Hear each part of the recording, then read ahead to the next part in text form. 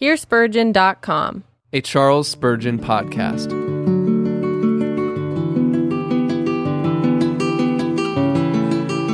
Repentance unto Life, Sermon number 44, delivered on Sunday morning, September 23rd, 1855, by Charles Spurgeon at New Park Street Chapel, Southwark.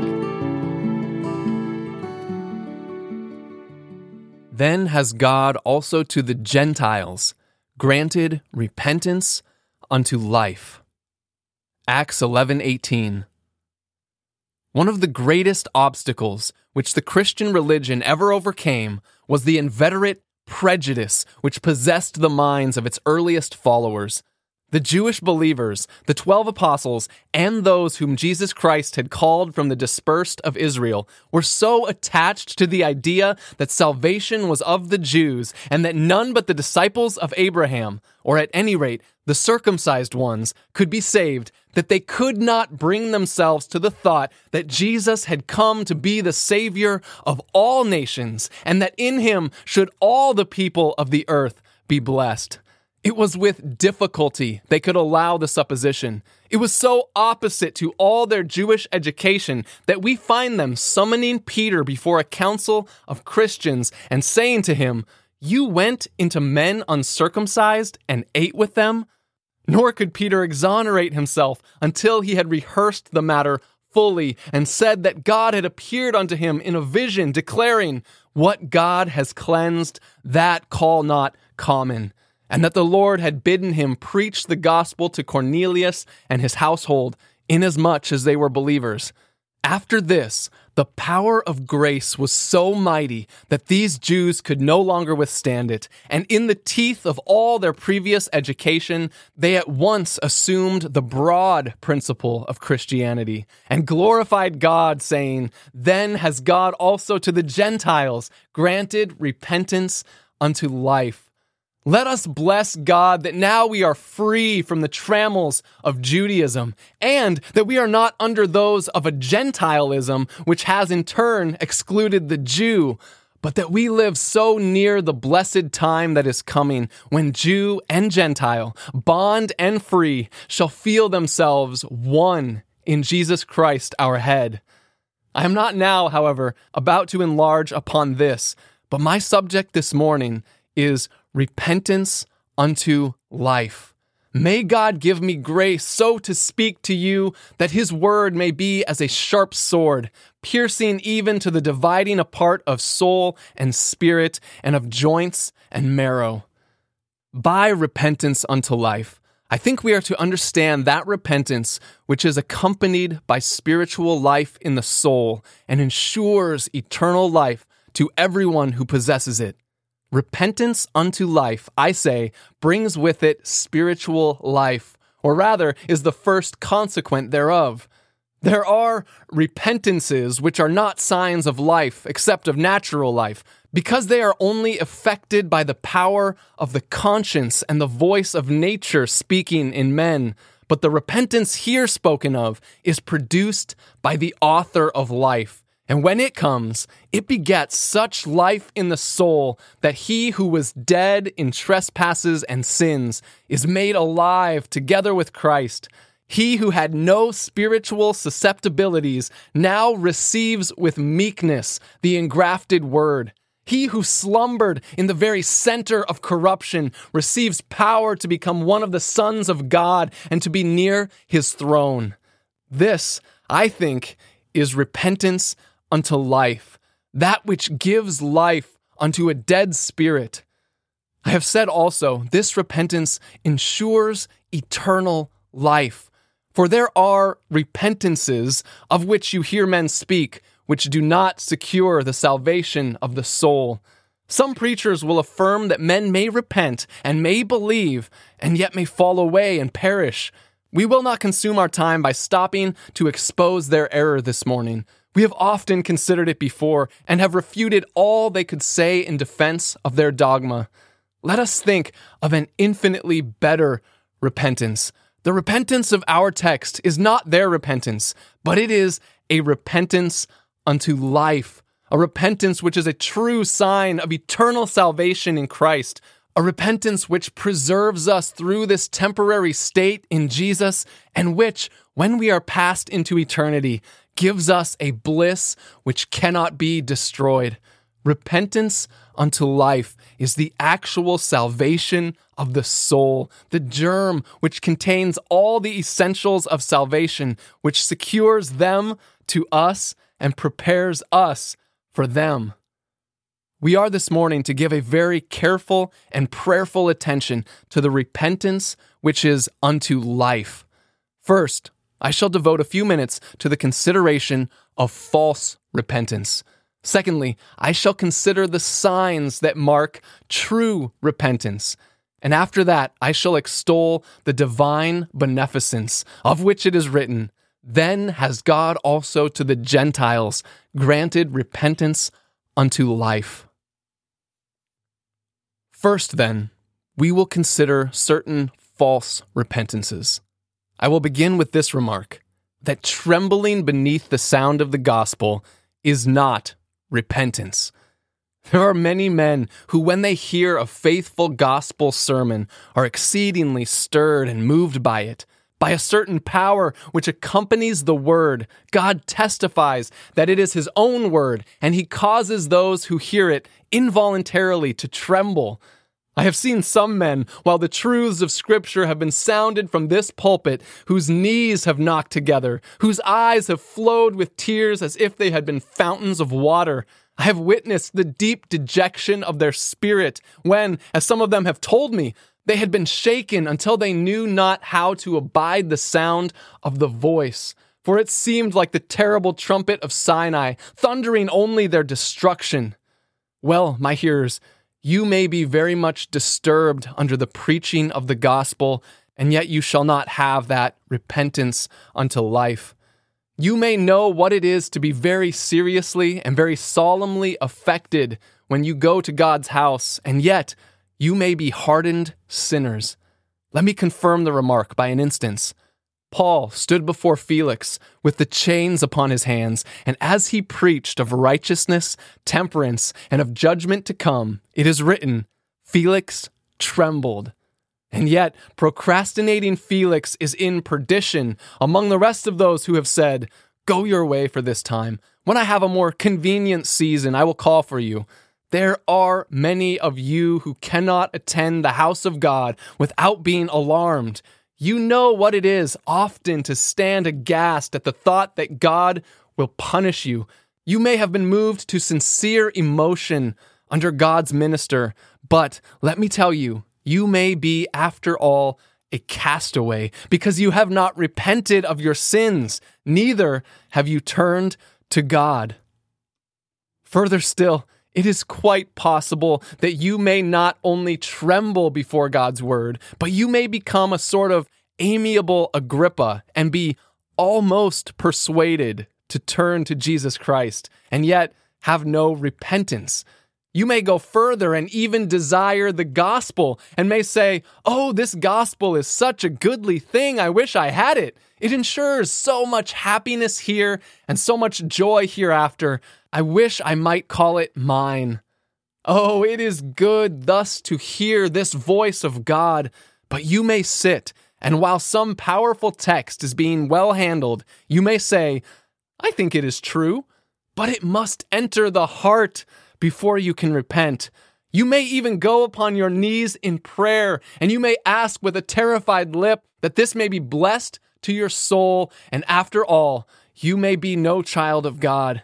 You may say, as Agrippa said unto Paul, "Almost you persuade me to be a Christian." Yet, like Agrippa, you may never proceed beyond the almost. He was almost persuaded to be a Christian, but not altogether. Now, how many of you here have been almost persuaded, and yet you are not really in the way of eternal life? How often has conviction brought you on your knees, and you have almost repented, but you have remained there without actually repenting? See that corpse? It is lately dead. It has scarcely acquired the ghastliness of death, The color is still lifelike. Its hand is still warm. You may fancy it is alive, and it seems almost to breathe. Everything is there. The worm has scarcely touched it. Dissolution has scarcely approached. There is no foul smell. Yet life is gone. Life is not there.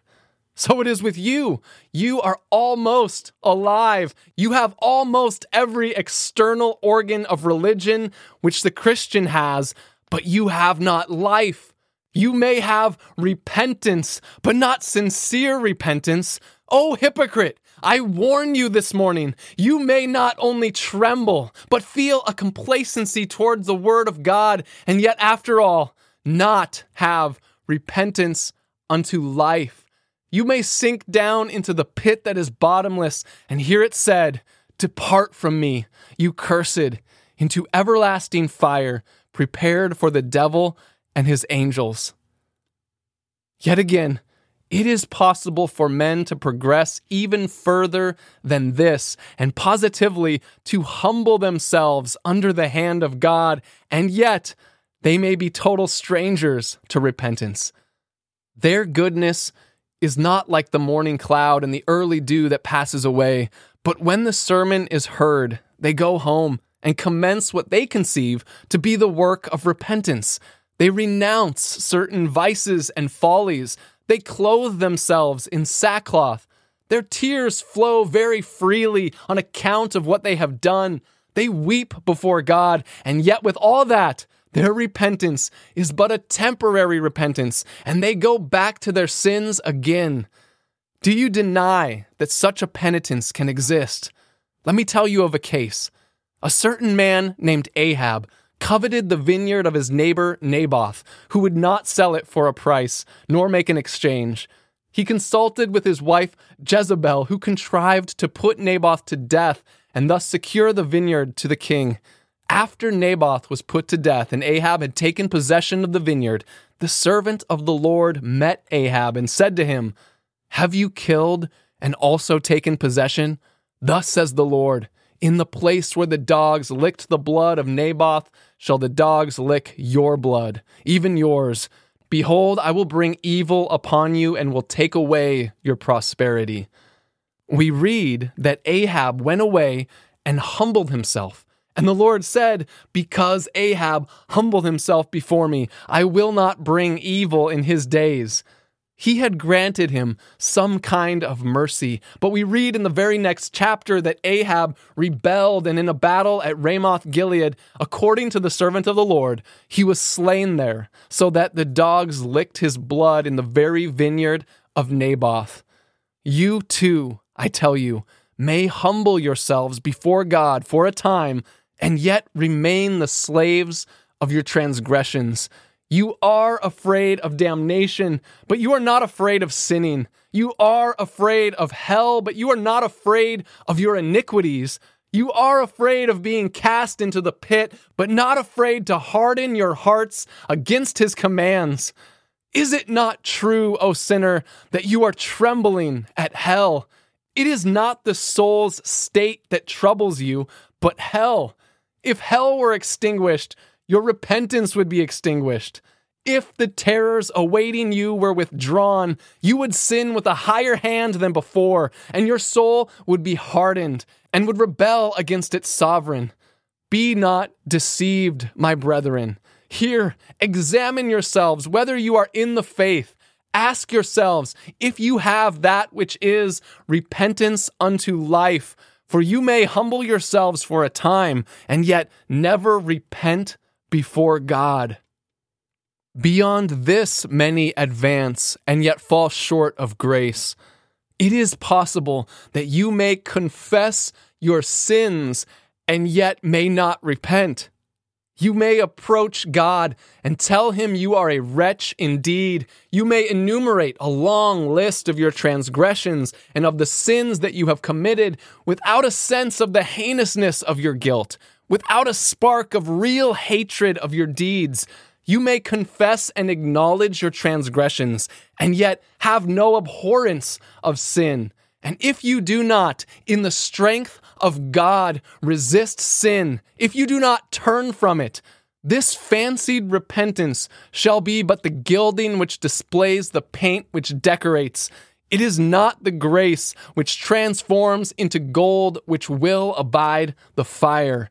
You may even, I say, confess your faults and yet have not repentance. Once more, and then I have gone to the farthest thought I have to give on this point. You may do some work in keeping with repentance, and yet you may be impenitent. Let me give you a proof of this in a fact authenticated by inspiration. Judas betrayed his master, and after having done so, an overwhelming sense of the enormous evil he had committed seized upon him. His guilt buried all hope of repentance, and in the misery of desperation, not the grief of true regret, he confessed his sin to the high priests, crying, "I have sinned in that I have betrayed innocent blood." They said, "What is that to us? See to it yourself." Whereupon he cast down the pieces of silver in the temple to show that he could not bear to carry the price of guilt upon him, and left them there. He went out, and was he saved? No, he went out and hanged himself. And even then the vengeance of God followed him, for when he had hanged himself, he fell from the height where he was suspended and was dashed to pieces. He was lost, and his soul perished. Yet see what this man did. He had sinned. He confessed his wrong. He returned the gold. Still, after all that, he was a castaway. Does not this make us tremble? You see how possible it is to be the ape of the Christian so nearly that wisdom itself, if it be only mortal, may be deceived. Now, having thus warned you that there are many false kinds of repentance, I propose to occupy a short time by some remarks on true repentance and the signs whereby we may discern whether we have that repentance which is unto life. First of all, let me correct one or two mistakes which those who are coming to Jesus Christ very often make. One is, they frequently think they must have deep, horrible, and awful manifestations of the terrors of the law and of hell before they can be said to repent. How many have I conversed with who have said to me what I can only translate into English to you this morning, something in this way: I do not repent enough. I do not feel myself enough a sinner. I have not been so gross and wicked a transgressor as many. I could almost wish I had, not because I love sin, but because I think I should have deeper convictions of my guilt and feel more sure that I had truly come to Jesus Christ. Now, it is a great mistake to imagine that these terrible and horrible thoughts of a coming judgment have anything to do with the validity of repentance. They are very often not the gift of God at all, but the insinuations of the devil. And even where the law works and produces these thoughts, you must not regard them as being part and parcel of repentance. They do not enter into the essence of repentance. Repentance is a hatred of sin. It is a turning from sin and a determination in the strength of God to forsake it. Repentance is a hatred of sin and a forsaking it. It is possible for a man to repent without any terrific display of the terrors of the law. He may repent without having heard the trumpet sounds of Sinai, without having heard more than a distant rumble of its thunder. A man may repent entirely through the power of the voice of mercy. Some hearts God opens to faith, as in the case of Lydia. Others he assaults with the sledgehammer of the wrath to come. Some he opens with the picklock of grace, and some with the crowbar of the law. There may be different ways of getting there, but the question is, has he got there? Is he there? It often happens that the Lord is not in the tempest or in the earthquake, but in the still, small voice. There is another mistake many poor people make when they are thinking about salvation, and that is that they cannot repent enough. They imagine that were they to repent up to a certain degree, they would be saved. "Oh, sir," some of you will say, "I have not penitence enough." Beloved, let me tell you that there is not any eminent degree of repentance which is necessary to salvation. You know there are degrees of faith, and yet the least faith saves. So there are degrees of repentance, and the least repentance will save the soul if it is sincere. The Bible says, "He that believes shall be saved." And when it says that, it includes the very smallest degree of faith. So, when it says, "Repent and be saved," it includes the man who has the lowest degree of real repentance. Repentance, moreover, is never perfect in any man in this mortal state. We never get perfect faith so as to be entirely free from doubting, and we never get repentance which is free from some hardness of heart. The most sincere penitent that you know will feel himself to be partially impenitent. Repentance is also a lifelong act. It will grow continually. I believe a Christian on his deathbed will more bitterly repent than ever he did before. It is a thing to be done all your life long. Sinning and repenting make up a Christian's life. Repenting and believing in Jesus, repenting and believing in Jesus make up the consummation of his happiness. You must not expect that you will be perfect in repentance before you are saved. No Christian can be perfect. Repentance is a grace. Some people preach it as a condition of salvation. Condition of nonsense. There are no conditions of salvation. God gives the salvation himself, and he only gives it to those to whom he will. He says, "I will have mercy on whom I will have mercy." If then God has given you the least repentance, if it be sincere repentance, praise him for it and expect that repentance will grow deeper and deeper as you go further on. Then, this remark, I think, ought to be applied to all Christians, Christian men and women. You feel that you have not deep enough repentance. You feel that you have not faith large enough. What are you to do? Ask for an increase of faith, and it will grow. So, with repentance, have you ever tried to get deep repentance? My friends, if you have failed therein, still trust in Jesus and try every day to get a penitential spirit. Do not expect, I say again, to have perfect repentance at first. Sincere penitence you must have, and then, under divine grace, you will go on from strength to strength until at last you shall hate and abhor sin as a serpent or a viper, and then shall you be near, very near, the perfection of repentance. These few thoughts, then, in opening the subject, and now you say, what are the signs of true repentance in the sight of God? First, I tell you, there is always sorrow with it. No man ever repents of sin without having some kind of sorrow with it. More or less intense it may be, according to the way in which God calls him and his previous manner of life, but there must be some sorrow. We do not care when it comes, but at some time or other it must come, or it is not the repentance of the Christian. I knew a man once who professed that he had repented, and he certainly was a changed character so far as the external was concerned, but I never could see that he had any real sorrow for sin. Neither, when he professed to believe in Jesus, did I ever see any marks of penitence in him. I considered in that man it was a kind of ecstatic jump into grace, and I found afterwards he had just as ecstatic a jump into guilt again.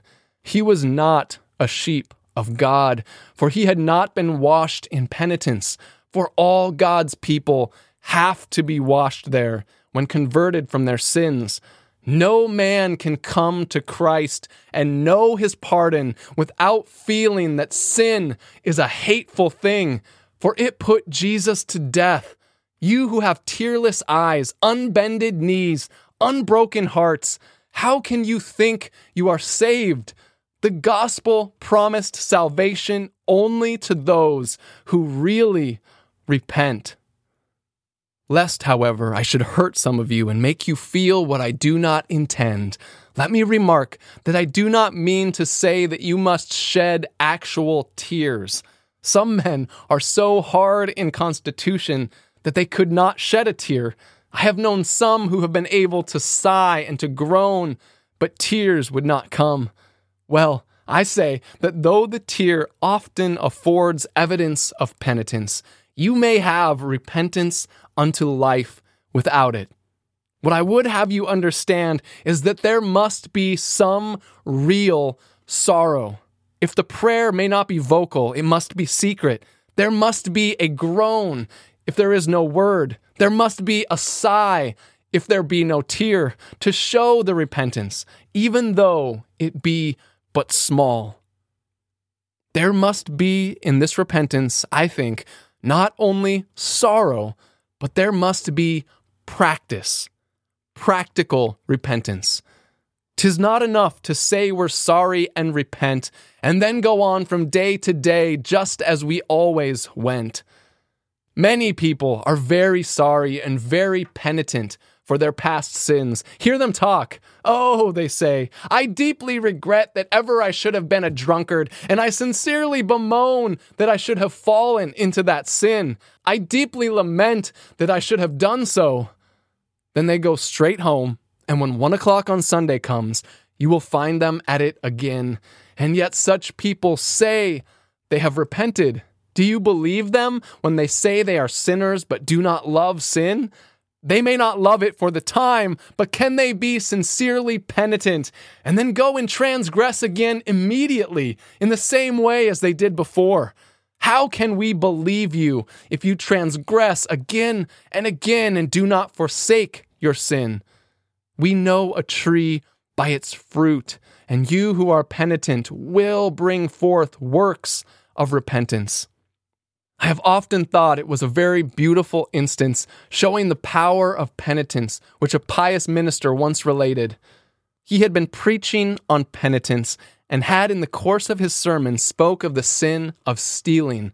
On his way home, a laborer came alongside him, and the minister observed that he had something under his smock. He told him he need not accompany him farther, but the man persisted. At last he said, I have a spade under my arm which I stole up at that farm. I heard you preaching about the sin of stealing, and I must go and put it there again. That was sincere penitence, which caused him to go back and replace the stolen article. It was like those South Sea Islanders of whom we read, who stole the missionaries' articles of apparel and furniture and everything out of their houses. But when they were savingly converted, they brought them all back. But many of you say you repent, yet nothing comes of it. It is not worth the snap of the finger. People sincerely repent. They say that they should have committed a robbery or that they have kept a gambling house, but they are very careful that all the proceeds shall be laid out to their heart's best comfort. True repentance will yield works in keeping with repentance. It will be practical repentance. Yet farther, you may know whether your repentance is practical by this test. Does it last or does it not? Many of your repentances are like the hectic flush upon the cheek of the consumptive person, which is no sign of health. Many a time have I seen a young man in a flow of newly acquired yet unsound godliness, and he has thought he was about to repent of his sins.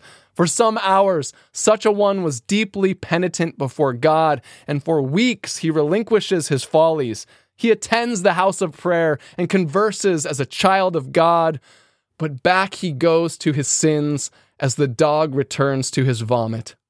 The evil spirit has gone back to his house and has taken with him 7 others more wicked than himself, and the last state of that man is worse than the first. How long has your penitence lasted? Did it continue for months, or did it come upon you and go away suddenly? You said, I will join the church. I will do this and that and the other for God's cause. Are your works lasting? Do you believe your repentance will last 6 months? Will it continue for 12 months? Will it last until you are wrapped in your winding sheet? Yet again, I must ask you one question more. Do you think you would repent of your sins if no punishment were placed before you?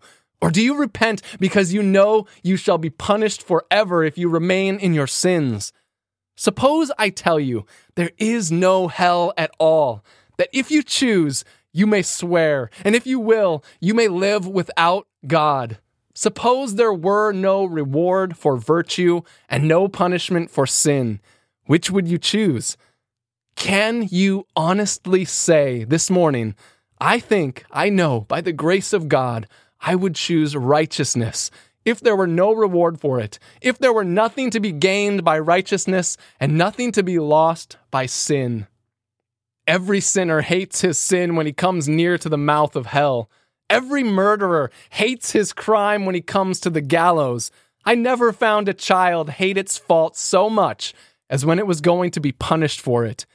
If you had no cause to dread the pit, if you knew that you might give up your life to sin and that you might do so with impunity, would you still feel that you hated sin and that you would not commit sin except through the infirmity of the flesh? Would you still desire holiness? Would you still desire to live like Christ? If so, if you can say this in sincerity, if you thus turn to God and hate your sin with an everlasting hatred, you need not fear, but that you have a repentance which is unto life. Now comes the concluding and third point, and that is the blessed beneficence of God in granting to men repentance unto life. Repentance, my dear friends, is the gift of God. It is one of those spiritual favors which ensure eternal life. It is the marvel of divine mercy that it not only provides the way of salvation, that it not only invites men to receive grace, but that it positively makes men willing to be saved. God punished his Son, Jesus Christ, for our sins, and therein he provided salvation for all his lost children. He sends his minister. The minister bids men repent and believe, and he labors to bring them to God. They will not listen to the call, and they despise the minister. But then another messenger is sent, a heavenly ambassador who cannot fail. He summons men to repent and turn to God. Their thoughts are a little wayward, but after he, the divine Spirit, pleads with them, they forget what manner of men they were, and they repent and turn. Now, what would we do if we had been treated as God was? If we had made a supper or a feast and sent out messengers to invite the guests to come, what would we do? Do you think we should take the trouble to go round and visit them all and get them to come? And when they sat down and said they could not eat, would we open their mouths? If they still declared they could not eat, should we still make them eat? Ah, beloved, I am inclined to think you would not do so. If you had signed the letters of invitation and the invited would not come to your feast, would you not say, "You shall not have it"? But what does God do? He says, "Now I will make a feast. I will invite the people, and if they do not come in, my ministers shall go out and fetch them in bodily. I will say to my servants, go out into the highways and hedges and compel them to come in, that they may partake of the feast I have prepared." Is it not a stupendous act of divine mercy that he actually makes them willing? He does not do it by force, but uses a sweet spiritual persuasion. They are first as unwilling to be saved as they can be, but, says God, that is nothing. I have power to make you turn to me, and I will. The Holy Spirit then brings home the Word of God to the consciences of His children in so blessed a manner that they can no longer refuse to love Jesus. Mark you, not by any force against the will, but by a sweet spiritual influence changing the will.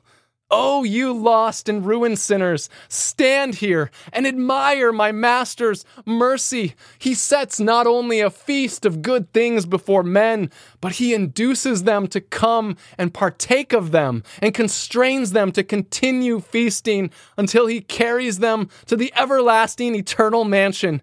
And as He bears them up, He says to each one, I have loved you with an everlasting love. Therefore, by my loving kindness, I have drawn you. Now, do you love me?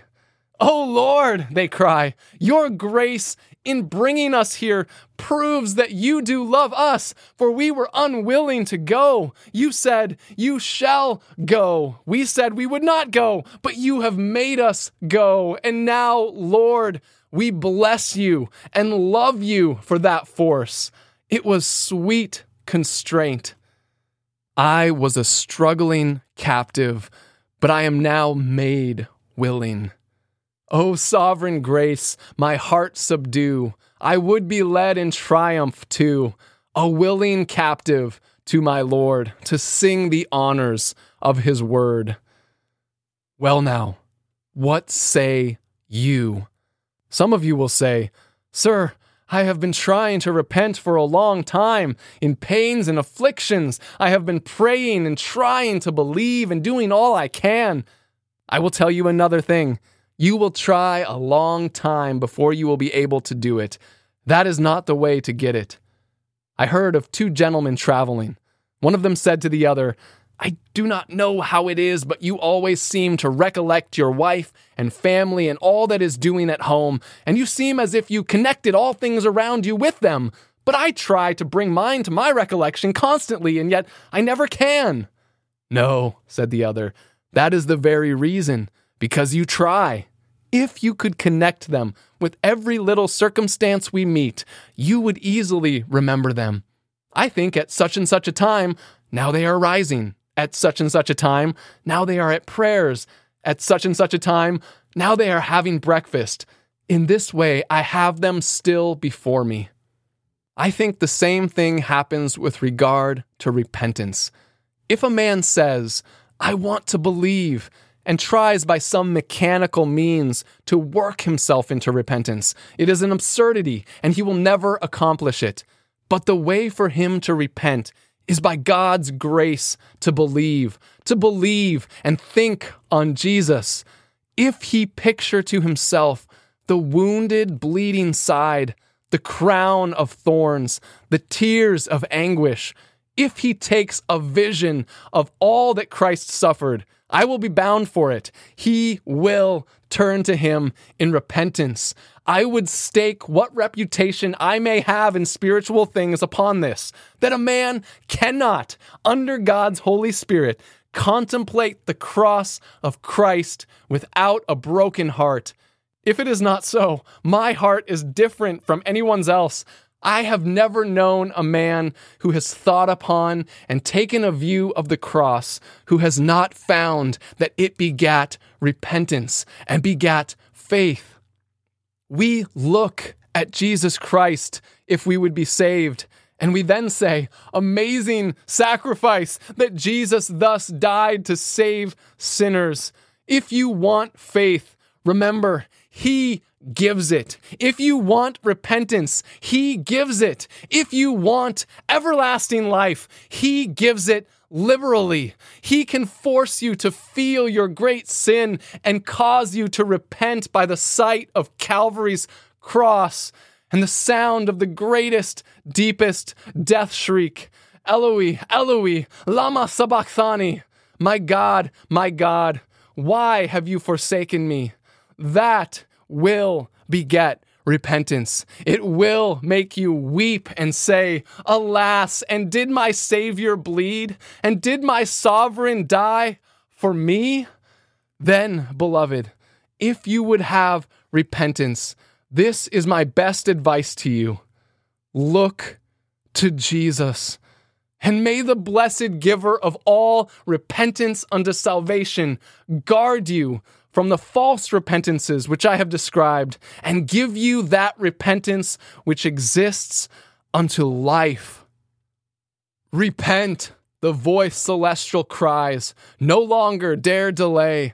The wretch that scorns the mandate dies and meets a fiery day. No more the sovereign eye of God o'erlooks the crimes of men. His heralds are dispatched abroad to warn the world of sin. The summons reach through all the earth. Let earth attend and fear. Listen, ye men of royal birth, and let your vassals hear. Together in his presence bow, and all your guilt confess. Embrace the blessed Savior now, nor trifle with his grace. Bow ere the awful trumpet sound, and call you to his bar. For mercy knows the appointed bound, and turns to vengeance there. Thank you for listening to this sermon originally preached by Charles Spurgeon. Some of the older language has been updated. Please visit us at hearspurgeon.com, where you can find a PDF version of the original manuscript as well as many other resources. Feel free to duplicate and distribute this material, but please do not charge anyone for it or in any way alter the content without permission. You can support this ministry by subscribing, liking, following, sharing, and leaving us positive reviews. Most importantly, please join with us in praying that God would use these sermons to both save those who are lost and impassion his people for his glory.